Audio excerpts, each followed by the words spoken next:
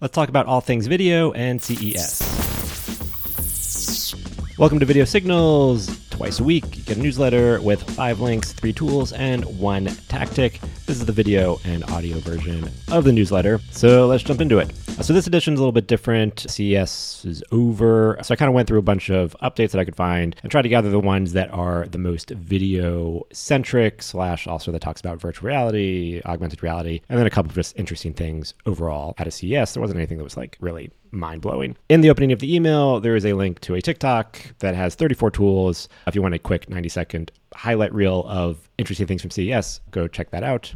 And also, as always, all of the links for this you can get in the newsletter and on the blog post version in the description on YouTube or in your podcast. All right, so first up, I kind of group these by category. So there's more than like the usual 5 links in this edition, and they're kind of grouped by categories at CES. So the first one is camera stuff at CES.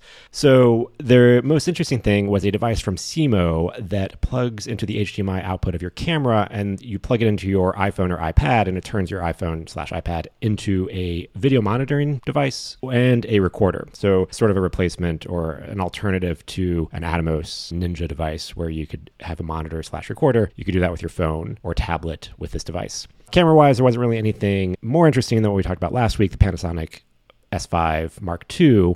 So there wasn't anything new camera stuff that came out that was more interesting or more useful than that. That said, there was a camera from PTC Optics. They have a new studio camera that you can remotely control, as you can kind of do with all their cameras, but they had a new camera out.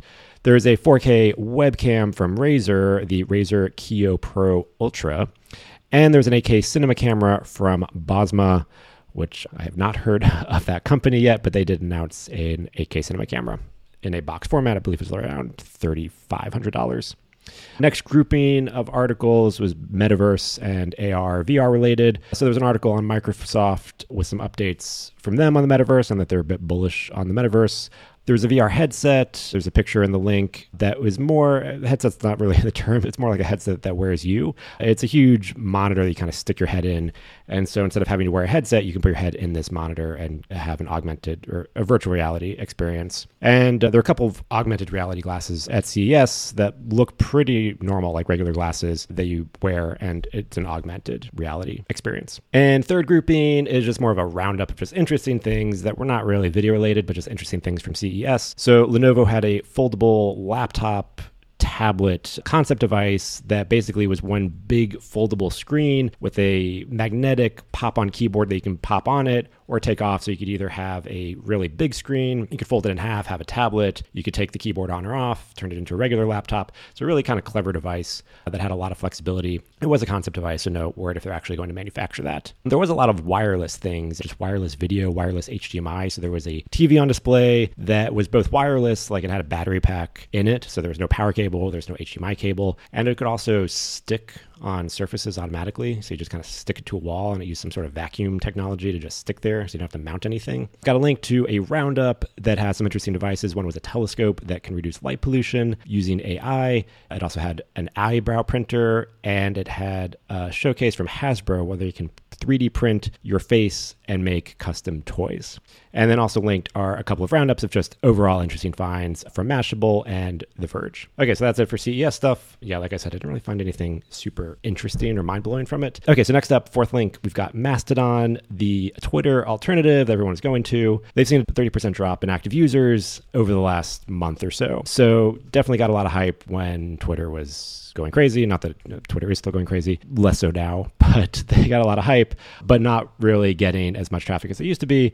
You can kind of see how that happens. Like everyone goes to the new platform, checks it out, makes an account. I made an account, never posted anything, and I've never been back to Mastodon. Also, Twitter did not blow up. Twitter did not disappear. It's still there. So for now, I think it was a lot of craziness and buzz from what was going on with Elon Musk and Twitter, and it's maybe calmed down a little bit, though obviously anything could change at any point. And last link, in one of last week's editions, I mentioned that TikTok was rolling out some features that supported longer form videos where you could play your video full screen if it was a horizontal video. And it's definitely another tactic to try to take some of YouTube's space of having long form video. So they released another feature that also helps with long form video, where now if you tap and scrub the timeline through a long video, you can see a little thumbnail image on the bottom so you can get a better sense if you're scrubbing through video of like where you're stopping and scrubbing. They didn't have that before. That's kind of standard on YouTube. They didn't have that before, so they just added it. All right, now let's talk about our 3 tools. First tool, we got Runway. This is a web-based video editor with AI tools. So it's got some AI functions like image prompts where you could type in and get an image. It could also expand an image. So if you put in an image that you have and you need to make it like bigger, it can use AI to generate what it thinks would be the wider version of that image. And then it could also do object tracking and removal using AI. Next tool we've got is Sched Social. So this is a social media scheduling tool, but it has a lot more Instagram specific features and they're all much more focused around Instagram. And third tool is Turbo Ad Finder. So you can search and save Facebook ads and kind of scout out, see what's working, spy on other competitors, see what they're using, and then save and kind of build groupings of those ads. I will say, be sure to check out Facebook's ad library, which is free. I think Turbo Ad Finder has a couple other features, but Facebook's ad library is free where you could search and see what ads other companies are running. All right, and lastly, we've got our one tactic. So this one, we got a list of 10 frameworks where you can take one idea and run it through each of these frameworks and come up with more ideas, at least 10 other ideas. I'd say come up with a lot more ideas. So the 10 frameworks are number 1, an introduction. Number 2, a deep dive. Number 3, a how-to or process.